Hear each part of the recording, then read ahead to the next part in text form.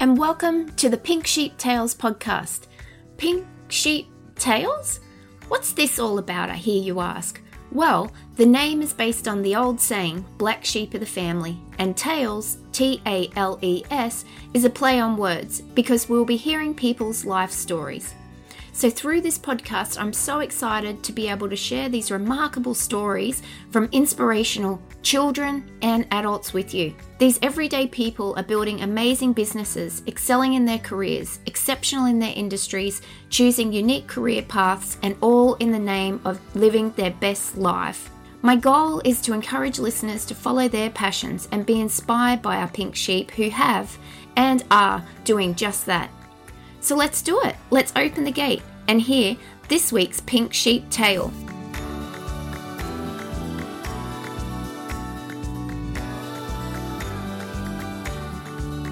Hi everyone, and welcome to this week's episode of Pink Sheep Tales. It's a bit different this week. I've got two special guests with me, Joe and Nathan, who I'll introduce in a moment. Joe and I met socially, sort of, and then became business acquaintances, and through Joe, obviously, I've now met her husband.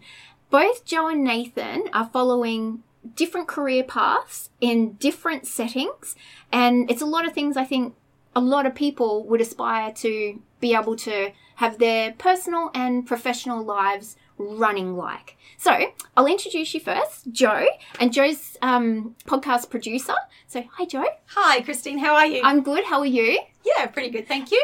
I'm pretty excited because you've just told me this is your first podcast. So you edit them. I've edited loads. I've edited hundreds and hundreds of podcasts, but I've never actually been on one myself. So it's pretty fun to be a part of it, I think. Yeah. Oh, so thank you so much. This makes it even more special. So thanks for having me. Oh, you're welcome. Thank you. And Nathan, your husband, how are you? I'm well, thanks. Nathan, you're a YouTube gamer. That's right. Yes. Let's get straight into it. And what we were thinking about doing first is giving a little brief history of both of you and sort of how you came to be in these unique careers. And then we'd sort of move on to pros and cons of working from home, being married, and having these unique careers, and little tips along the way that you've learned, or tips that you think other people might be looking to follow in your career paths that might help them along the way. So, Nathan, would you like to start? Okay, sure. So, Joe and I met at university. We studied the same degree. And we continued to branch out after university, and I did various jobs. I've always wanted to work for myself. I did a video editing business, like freelancing at first, and that failed. And then I was in sales for a bit. And while I was in sales, I was also doing YouTube gaming. And eventually it got to the point where I took a leap of faith, I guess, where I estimated that my current growth would actually exceed my sales income. And so I quit the sales jobs and focused on YouTube. And it did. And I kept going from there. And that was in 2013? That was when I started YouTube gaming. That wasn't when I did it full time. It was actually not until 2015 that I actually did it full time. Oh, okay, cool. And we were mentioning, because we've had quite a long conversation before we started the podcast, so we have to remember everything that we were talking about before the podcast to let everyone know all that awesome information we were talking about. So you were saying at school you had a really keen interest in video games back then? So basically I was the typical kid that just played video games all day long. I didn't really concentrate very much as I should have at school. Rather than do my homework, I always prioritized video games, and my parents would always say, oh, stop playing video games. You can't do that for a living. Yeah. Well, I showed them. Well, you certainly did. Yeah. You certainly did. Oh, thank you, Nathan. Okay, so Joe, a little history on yourself? Yeah, so after university, I worked in radio for a while. So did a few years, various different radio stations as a producer. And one day I got a message from somebody that I'd met in radio who was starting a podcast and wanted somebody to help with the production and the editing and that back end side of it. And I was like, oh, okay, I'll do that as a bit of a side hustle. It wasn't going to be full time or anything, but I was like, yeah, I can do that in addition to what I'm doing. And then I never really, well, it's not that I didn't want to, but I never really had a goal to work for myself. I was very happy working for bigger companies and having that security that comes with it. But then I guess the podcasting thing just got bigger and bigger. As you know, podcasting has become an industry of its own. And through word of mouth, I got a few more different clients. And eventually the podcasting side of my world started to take up so much of my time that something had to give. And about 6 months ago, I left my full-time job and have just been doing podcasting and bits and pieces on my own from home, and it's been really great. Yeah. Well, I remember, so you and I have known each other for nearly a year now. Yeah. So I was there when you were still working for your previous business, and you were taking that leap into... Yeah. I think you were one of the people that kind of came on at that time where everything was growing really fast, and it started taking up so much of my time, and I was like, okay, what do I want to do now? It was just easier to give up the thing where I was getting up at 3:30 in the morning every day to work in radio. Yeah. And so it's been a bit of an adjustment working from home, because I've never done that before. I'd never run my own business before. I didn't really know what I was doing, so it's a little bit scary at first. It was really good to sort of hear, when we'd have conversations, to sort of hear how you're excited and then your little fears as well. And then you took the leap, and then little adjustments you were making once you'd made the leap. Yeah, so it was really good. What really interests me about your stories is that you are following, like what the entire Pink Sheep Tales podcast is about, is people who are following their dreams. It's not following the norm as such. And you're working from home, which so many people would love to be able to work from home, but I don't think a lot of people are ready to do that or kind of can fathom how that might work. And then, so you're both doing that, and that's really interesting. So from the last 6 months, so from when Joe started working from home, how have you both found it? What are the pros and cons and things like that you've discovered? Well, I think there's a lot of pros and cons, and it's going to be different for everybody. Mm-hmm. And it works really well for us. And I guess one of the things that might have been one of the fears that I was talking to you about was that a lot of people say, oh, when you work from home, make sure that you get dressed properly, put your makeup on, have a dedicated office and dedicated work hours, and don't do a load of washing or do any house stuff during your work hours, and have a very strict schedule. And so I tried to work that way for a while and found that just didn't work for me, and that, you know, I'm very happy to just work at night in my pajamas whenever I sort of, you know, feel creatively inspired, as opposed to having a regimented schedule. And of course, that's not going to work for everybody. A lot of people would probably find it easier to separate their work life and their home life. And I think also because we're married and we're both working from home, maybe that makes it a little bit easier for us to just have one big mess of everything is sort of combined. I know when we were talking before, you were saying that Nathan was actually giving you a lot of encouragement to take the leap. So I think that's it made me a lot happier once I started working full-time from home, because it was something that I really loved doing, and I just wanted her to feel that same way as well. Aww, isn't that lovely? Yeah, it's sweet, and it's nice to have that support from your partner as well. I think that makes a huge difference. Not everything about it is easy. I found a lot of challenges mentally, and just managing time and adjusting, you know, getting my body clock adjusted and things like that. So it's not always easy. So I think you do need the support of your family if you're going to do it. I should also point out, it's not completely altruistic. There's definitely benefits from having a wife at home and happy all the time. Definitely some benefits. Yeah. Aww. Well, I think that's just awesome that, like what you've just said then, that's so lovely. He wanted you to experience that same happiness that he feels, and he had that trust and belief in you that you could do it. For a while, I had a lot of fears about, what if I don't make enough money, or, you know, should I get a part-time job in the meantime? And it's very scary taking that leap. Yeah, well, that was the thing. You can't be thinking that way. What if I fail? You have to believe in yourself, but also you can't just believe in yourself. You have to work hard. So when I was first doing it in 2015, full time, it really was full time plus full time. You had to, every waking moment was working on it, because the more you put in, the more you get out. It's not a case of 9 to 5, okay, I'm clocking off. If the work's not done, you got to keep going. And that's definitely a con. You can get absorbed into your work, and it's very hard for me even now to just pull away. Even though I'm doing very well at the moment, I find it really difficult to even just take a single day off. Yeah. Yeah, it's impossible to book a holiday.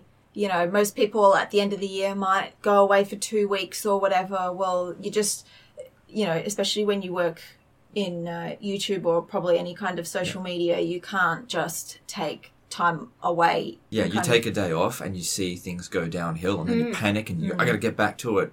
So that's the biggest con, is it's very difficult to step away. And I guess the hours as well. Like, I guess some people who run their own businesses are able to choose their hours, and to a certain degree you can, but like you, for example, work through the night most nights because a lot of your audience is overseas, so you work when it suits them. That's it, yeah. So I'm forced to do the graveyard shift pretty much. Yeah.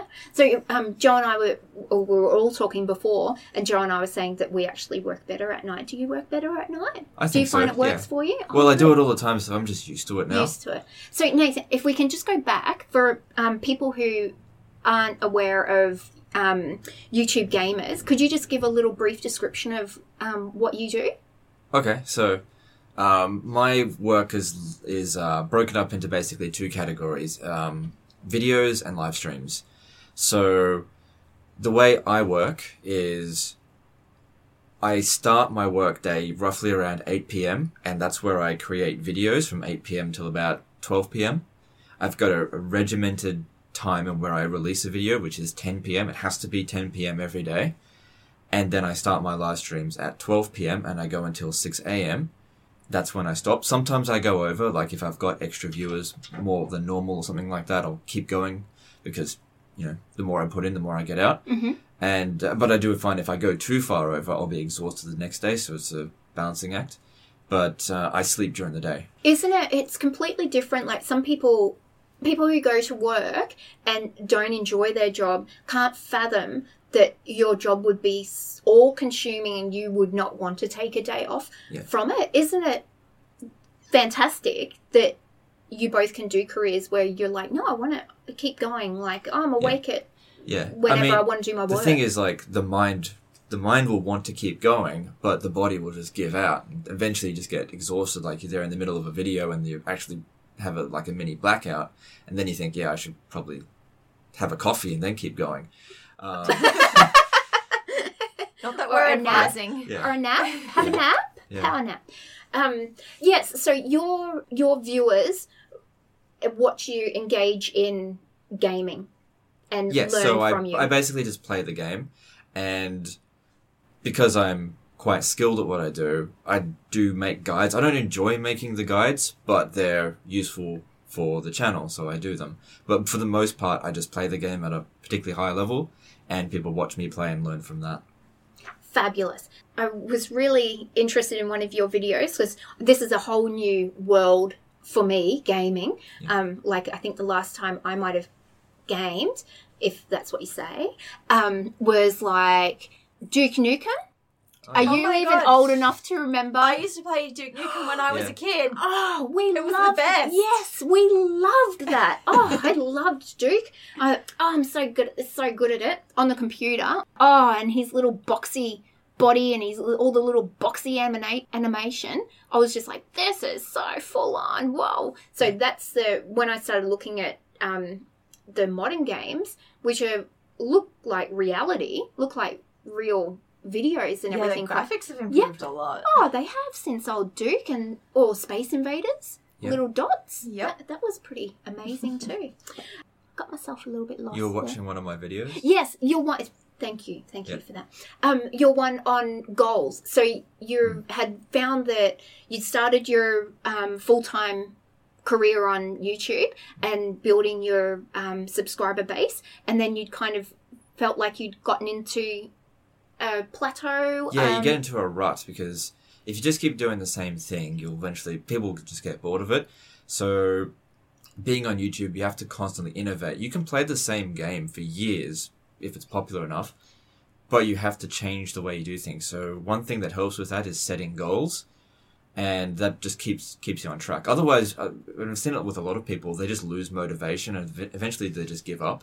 You've got a really good analogy, which you will love, because it's about sheep on YouTube. So as a content creator, you're essentially a shepherd, right? And other content creators are other shepherds. And your job as a shepherd is to get as many sheep as possible, but you have to keep them in your yard. And if you don't pay attention to the sheep, or if you take a day off, the sheep will wander into somebody else's yard. And it's very much a case that when you're on YouTube, you build up a very loyal following. And so you have to be attentive to that. And if you're not, you'll lose them. Well, that is a good analogy. I thought it was pretty cool. Yeah.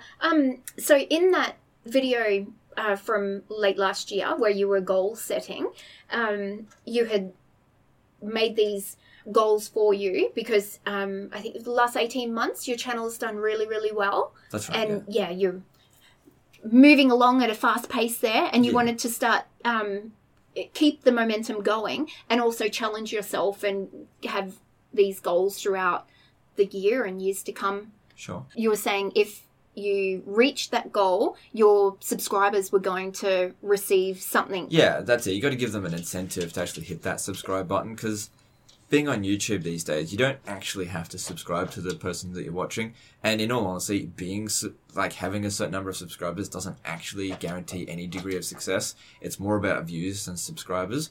But the reason why I push for subscribers is just to push myself to keep going. And it's really just a prestige thing, which is helpful because on YouTube, it's all about momentum. And if you lose that energy, it shows in your videos. But that prestige thing with subscribers also helps to get sponsorships as well, because often companies will look at the number of subscribers as opposed to the number of views. Yeah, it definitely does, yeah.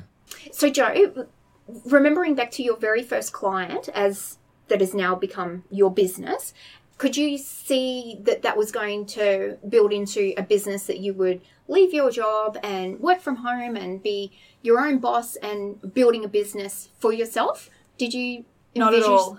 No? No, not at all. It was never really a goal of mine to run my own business, and it kind of just eventuated naturally. But when I got that first client, I just saw it as a bit of extra money on the side. I never expected to get any more clients. It all just happened quite naturally. And I think that's kind of been my philosophy to a certain degree, is just seeing the opportunities as they come and taking them, as opposed to, I want to be here by this year. I think sometimes you can set yourself up for disappointment and maybe not look at opportunities because often you have to take a sideways step to go forward. Mm-hmm. And so you kind of have to keep an open mind about things. So I just kept an open mind about it, and and then it became quite successful, but I definitely didn't expect anything when I got that first client. Yeah, and it's really interesting to sort of hear your different stories at the moment, where Nathan's been with his business as such for years, and you're just starting yours, and the different sort of structures where at the beginning you're really finding your feet. Actually, it was like that with me as well. When I first started posting on YouTube, I wasn't thinking I'm going to do this as a career. I was just posting on YouTube because, I don't know, just doing it because I could. And only because I was gaining traction did I start thinking, hey, why don't I try monetize what I'm doing here? But my first few videos, I wasn't even thinking about monetization at all. So what prompted you to do your first video? One of my friends actually we used to just play the game together, and he would say, you're always going to the extreme, why don't you post a video about what you're doing? And so it was basically just a brag video, look how good I am at it. But it gained a lot of traction. Oh. And so then I was only going to do originally the first few videos, but then I was like, okay, I'll do some more. And then I did some more, and then you start seeing the subscribers come in, the views go up, and then you get addicted to that growth. And then it wasn't until really the first year that I actually even started monetizing it. So for 2013, I made no money. What I wanted to ask as well is, I'm not sure if you know 100% with your subscribers, but is it the majority of them also playing the game and looking at tips and tricks from you? Some of them are. Or Some of them are. What I've actually found recently is that because I've reached a certain size, YouTube will start recommending me to people who play similar games. And so there's people coming to watch my content who have never even heard of the game. Then they actually end up really liking the game, and then they buy the game because of what I do it. But there's a lot of people that come on to get better at it because it can be a very difficult game.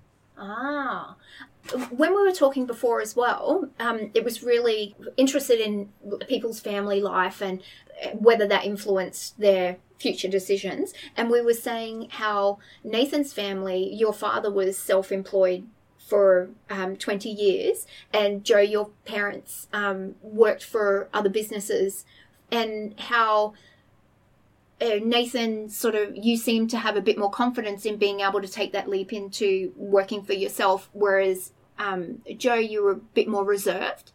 So is that how you'd kind of summarize it? I've always taken a fair bit of inspiration from my dad. He was more willing to, I think, to take those risks to work for himself because he didn't want to work for anyone else necessarily. He always liked, running his own business. And I think I, to a degree, inherited that. And I've always not really enjoyed working for someone else and thrived much more working from home.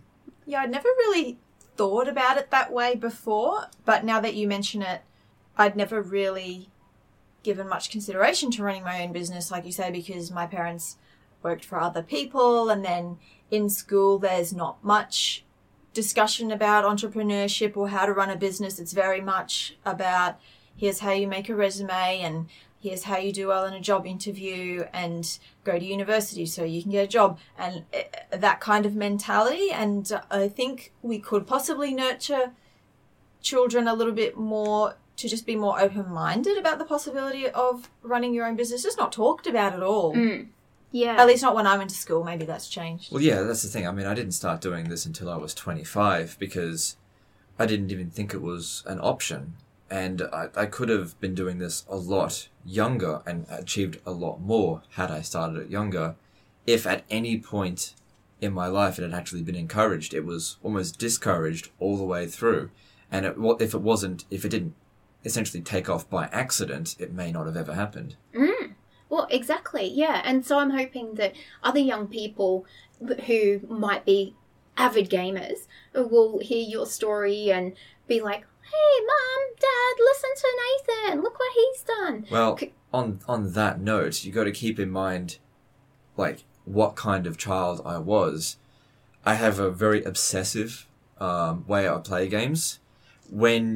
If everybody's trying to become a YouTube gamer these days, but you got to understand, it's extremely competitive. You have to be the best, but not just the best at the game necessarily. You've got to be entertaining. You've got to be able to handle negative comments. You've got to stay on top of your emails. It's everything. There are people who are just as good at the game or better at me at the game that don't do those other things, and so they fall behind. The reason why I'm where I am is because I took the time to learn the algorithm for YouTube, understand what my audience wants, learnt how to deal with comments, which is probably one of the most difficult, challenging things to do, how to handle negative comments, because it can really affect your reputation. You've got to learn to do everything. And that takes a lot of time, practice, and patience. Yeah, and we were talking about that before. And Joe, although you're editing podcasts for other people and they'd be receiving comments and things like that, your work history in commercial radio, and now with the podcasts, and I follow some of the other podcasts that you edit, and you post a lot for them. So could you both just give some insight into how to deal with negativity and Sure. like negative comments or anything negative to do with the internet? Because it can be scary. It can actually derail a lot of content creators. I would put negative comments into two categories, like actual negativity and spam. Spam, get rid of spam. So if somebody's just posting loads and loads of just just garbage, just get rid of that, hide their comments, because it disrupts it for everyone else. But if someone comes on and is actually abusive or something, you kill them with kindness or actually laugh at them. They don't know how to deal with it. Virtually, how do you virtually laugh at someone? Well, an example that happened the other day, actually. Someone came on and was like, look at this nerd, what a nerd. And I was like, yeah, I am a nerd. And? Or sometimes you'll if there might be a negative comment and you just don't say anything, and the other fans will basically hate on that person, so you let your fans kind of protect you. Yeah. So if somebody says something to you that's meant as an insult, just don't really take it as an insult, and they just don't know where to go from there. Because most of the time, if you engage with them negatively, that just builds them up. Fuels And them. I think also it can be very easy to fall into a trap of, if you get 100 comments and one of them is negative, you can fall into a trap of That's focusing definitely a true. lot Yeah. on that negative comment. But you kind of have to remind yourself that there was 99 good ones. Yeah. Yeah. So when there is a negative comment, just leave it. Don't hide it or delete it or respond negatively to it. And usually the comments will sort that out itself. As long as you are, not in disrepute. And you can't be everything to everyone all the time. Even like the most popular people on the internet get hate sometimes. You can't make everyone happy. So don't try to necessarily.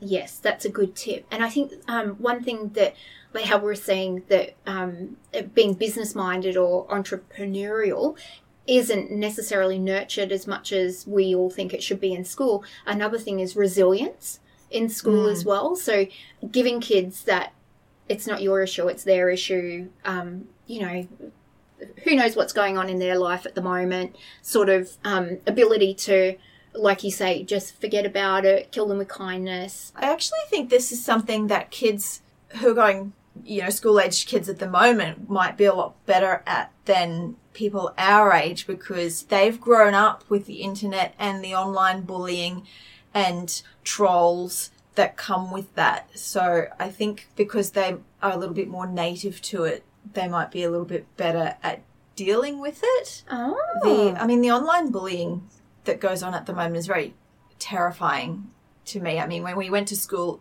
you might get bullied at school, but then you'd go home to your family and it would stop. Whereas now it just continues 24/7 because they can do it on the internet. Yeah. And people, I think, can be a lot harsher because they might be more anonymous behind a keyboard. People say things online that they would never say to your face. And that actually brings up another point. When dealing with the prospect of online bullying, content creators can get bullied as well. And so as a content creator, you have to remain very private with a lot of your beliefs, very essentially narrow focused. I do gaming. That leaves no room for talk about politics, religion, all of that stuff. It doesn't exist in my world, because as soon as I open up with that stuff, it leaves me open to attack, but also potentially offends my viewer base, which otherwise wouldn't have. So as a content creator, you can't just unload everything that's maybe going through your mind on your audience. Same thing with like personal life issues. You can't, if I have a fight with Joe, I can't come onto the internet and be like, my wife's giving me the shits or something like that. Can't do that. You do see other content creators, especially on Twitter, post personal things or complain about their channel not doing well or whatever, and they shouldn't do that. It should just keep it professional. Like to be honest, the audience doesn't really care. No, they don't care. They don't care how successful or whatever you are. Don't be posting things like, I didn't make as much money this month. Woe is me.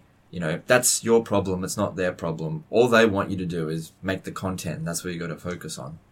That's right. So do you have a friendship base of other creators? A little bit. Not a hell of a lot, but a couple of people that I collaborate with every now and again. And what about you, Joe? Do you know many other people who are producing podcasts? Yeah, I didn't when I started, but I've since there's some really good Facebook groups and communities for anyone in any of these industries, which are really, really good to join, because a lot of people giving bits of advice and asking for help. And I guess for anyone starting a business or maybe feels a little bit lost, like see if there's a Facebook group for people in your community or, you know, some other online forum or just local other business people, because, you know, like I knew people in radio, but I didn't really know anyone else doing exactly what I'm doing. So I sort of met a few people through online forums, and that's been really helpful just to sort of have somebody else that can relate, because it's very Bounce hard. ideas off. Yeah, and it's very hard when a lot of people don't really understand what you do, because both of us work in these kind of new age industries that didn't exist 10 years ago. So it's like, for example, it was very hard for us to find an accountant who understood what we do, you know, so it can be good for, you know, finding other people who are on the same playing field and you're all kind of learning together. Whereas I guess in the real world, a lot of people just go, you do what? But how do you make money from that? And it's like, oh, I have to explain my whole life to you. Yeah. Or even people who come on and watch you think that it should just be a hobby, not a job, and they don't realize how much actual work goes into it. They think that, oh, that's a 15-minute video, you just put 15 minutes into that. There's so much work that goes into it. But at the same time, you can't really necessarily get angry at them because they just don't understand. It's not their job to understand. It's not their job to understand, yeah. But it is nice to have other people, like-minded people who are doing the same thing, just as a support network. Yes. Yeah. I loved when Marie Kondo came out, because it made, when people say, because usually if I say I'm a professional organizer, they're, oh, you organize events. I'm like, oh, no. And then break into your spiel of what you actually do. So now I go, you know Marie Kondo? And they're like, yeah. I'm like, that. And it's condensed the explanation down to a minimum and gives them they've got that little show to reference. And I'm like, that's a good start. Just, that's what I do. And it does make it easier. But yeah, people are like, and people pay you to do that. Exactly what you said is a lot of the time. With what you do, and it's probably the case with most businesses, about finding that niche. Like you've found a niche. And, you know, people might be surprised, oh, why do people need to pay you to do that? Yeah, that's a big thing with me. There are some people that need help with that. You just get paid to play games. How is that fair? Well, you can monetize just about anything in this world if you find a way to monetize it. That's what it is. Yeah. I don't necessarily get paid to play a game. I get paid based on watch time because people watch the ads. That's where I get paid. I get paid through advertising. That's how I'm monetized. You're paid also to entertain and educate people. Sure, but the whole goal of that is to get them to watch. Yeah. As they're watching an ad is played, I'm essentially just as much in advertising as I am in gaming. Yeah. That's how it's monetized. So with anything that you do these days, if you're really good at it, you can get paid as long as you find the right way of monetizing it. And separating yourself from, maybe if you're in a saturated market, separating yourself some way so you stand out. That's another thing as well, I suppose. You got to find your niche. Sometimes joining into a very popular but oversaturated market might actually be less profitable than breaking away into a smaller niche. Exactly, yeah. And our listeners might be able to hear your little puppy Gemma. She's like, I want to be interviewed. She's so friendly and cute. But one of the pros you'd said to me before the podcast is that someone's always here with her now. So she's getting much, much, much more love because you're both always here. Yeah, she it's definitely better for her to always have somebody home, and that might be something for people who have kids as well. I don't know what it would be like. We don't have children, but I imagine other people in our position who had kids might find it a little bit easier to juggle that work-life balance, and maybe finding the time to look after their kids at home more. That could be another pro for some people if you can manage your time that way. Yes, and exactly, like if you did have children and you liked working at night time, like yourselves do, you would have that, I can drop them off at school, pick them up, and definite flexibility in time.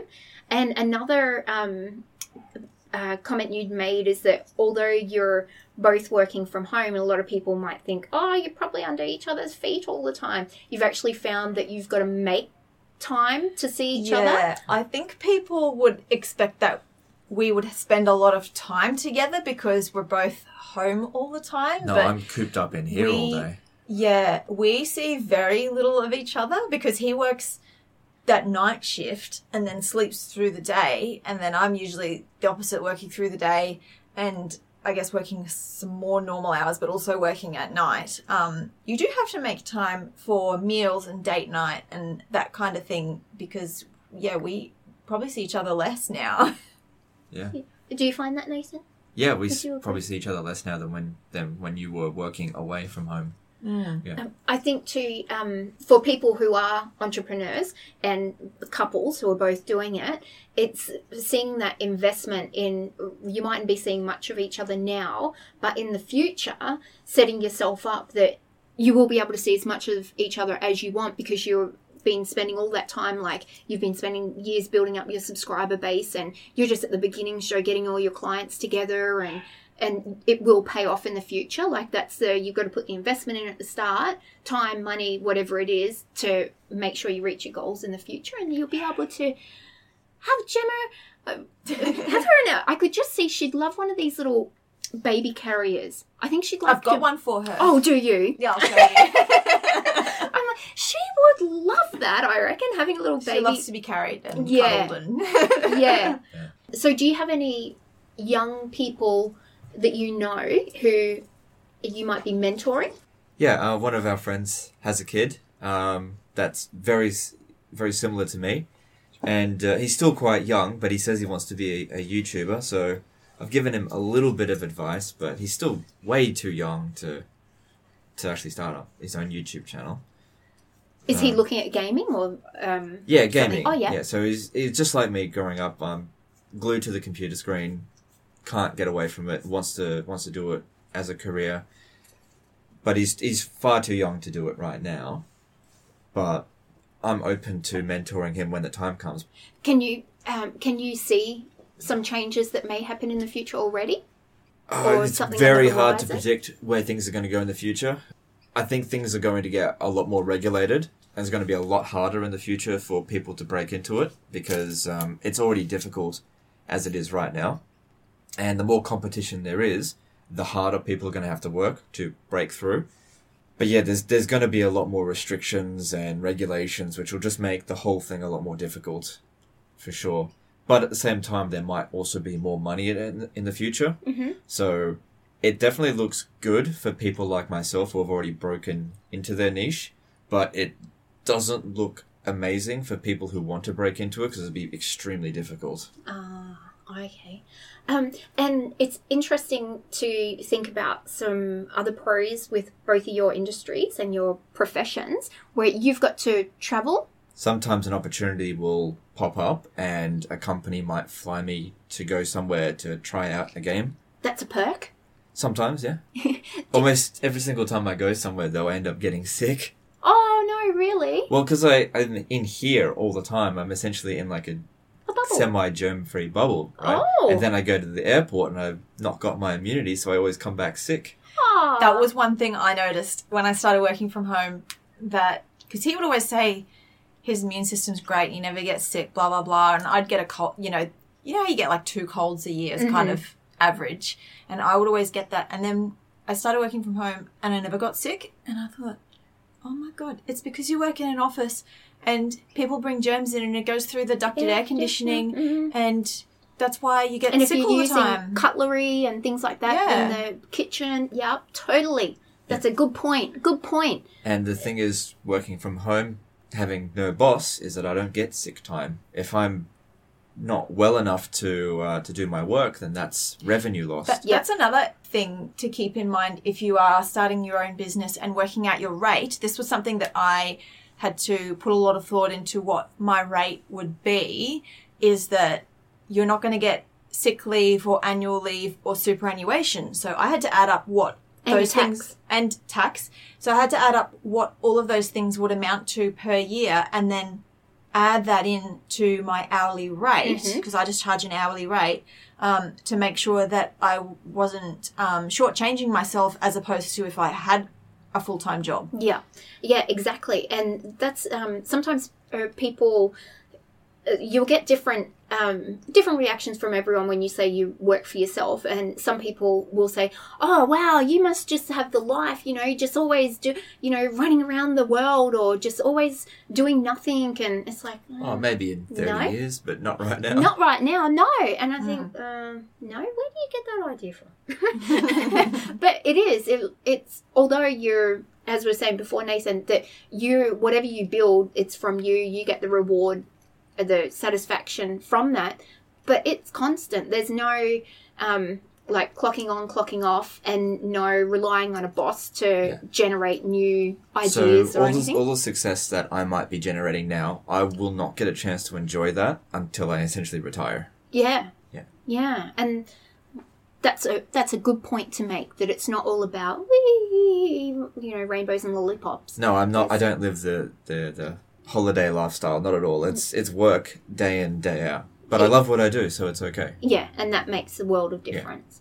Yeah. And so, Joe, whether it was in your radio life before or podcasting now, have you met some awesome people that you might like to share who you might have met?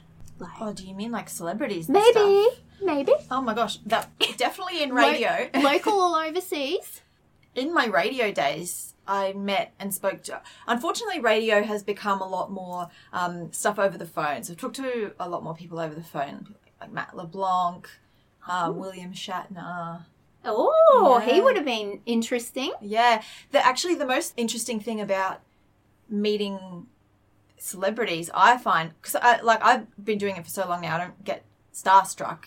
You sort of have to be cool about it. When they come in, they're working. So you can't be all, oh my God, I'm such a big fan. Can I have a photo? Like, you've got to, that's kind of rude to them. So you have to, you kind of have to be professional with it. But I just love to see what they're like as, especially as a producer and not sort of the star of the show, how they treat you. And there's sort of two schools of, some celebrities are really like down to earth and they ask you about yourself as a producer, and you do see other celebrities come in and they are only interested, they're quite rude to you and only interested in doing their PR, and they're a totally different person on air as opposed to what they're like in real life. So I always find it interesting to see what people are like in the real world. Yeah. Oh, cool. So now doing your podcast producing, what are some things that you're like, oh, this is pretty cool as a result of that, doing that work?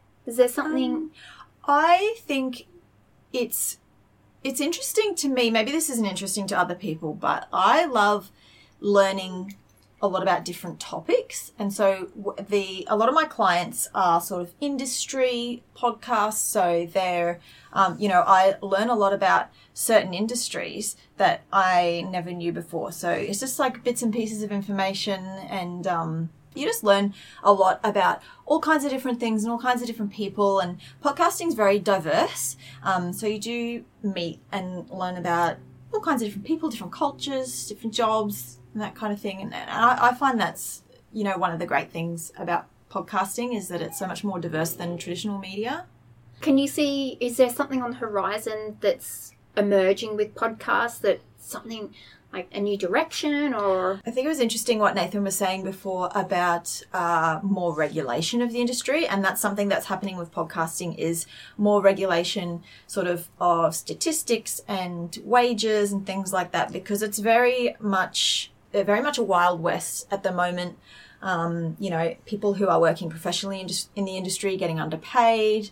I think we'll see a lot more regulation. There's already been more regulation on the statistics side of things because not all podcast hosts track the stats the same way. So it's hard to compare, especially for sponsors. It's hard. It has been hard for them to compare different podcasts and the numbers and that sort of thing. So I think we'll see more advertisers come on board as they see the value in podcasting, especially because you can target a certain niche. Whereas when you're looking at traditional media like radio, for example, or TV or whatever, you're sort of targeting a more general demographic. Like it might be that radio station targets 18 to 30-year-olds. And so, you're targeting them. But in podcasting, you might have a it might be an industry podcast, and you can go, oh, okay, well, if I advertise on this podcast, I am going to be targeting lawyers only. And that's a very niche industry. So if you have a niche in podcasting, you can actually, I guess, make a little bit more money per listen than you would if it was more general, if that makes sense. It does make sense. Yeah. Oh, that's awesome. Okay, well, we might finish it up there. Thank you so much, Nathan and Jo, for giving me your time and letting me come to your home today and explaining everything about what you do and how it's working with you both living at home. I think a lot of people find it really interesting because I know I do. Well, thanks for having us. It's nice to have an opportunity to let people know a little bit more about our new age kind of businesses, because a lot of people, you meet people at barbecues and they're like, you do what? But how do you make money? And a lot of people find it confusing. So I think it's good to kind of get the word out a little bit. Oh, definitely. Well, you can just have this in your pocket on a little tape recorder. And when people say that, just hold on, have you got an hour? Yeah, go listen to the Pink Sheep Tales. I'll tell you all about it. All right. Well, thank you so much again. And I'm sure if anything pops up and you're wanting to share it with anybody, we do another interview, post it on the Facebook group and things like that. But we'll keep up to date with everything that's going on. And of course, Jo will be involved every week in editing. Absolutely. Editing and secretly producing. Behind the scenes of every episode. Yes. We have you to thank for a lot of getting the podcast up and going, because if it wasn't for you, I definitely wouldn't have been able to do it at all. Oh, thank you. Well, if it wasn't for you, I might not even be doing it. So golly. All right, well, we'll sign off for now and wish everyone a good week. And thanks again, Nathan and Jo. No worries. Later. Thank you. Bye.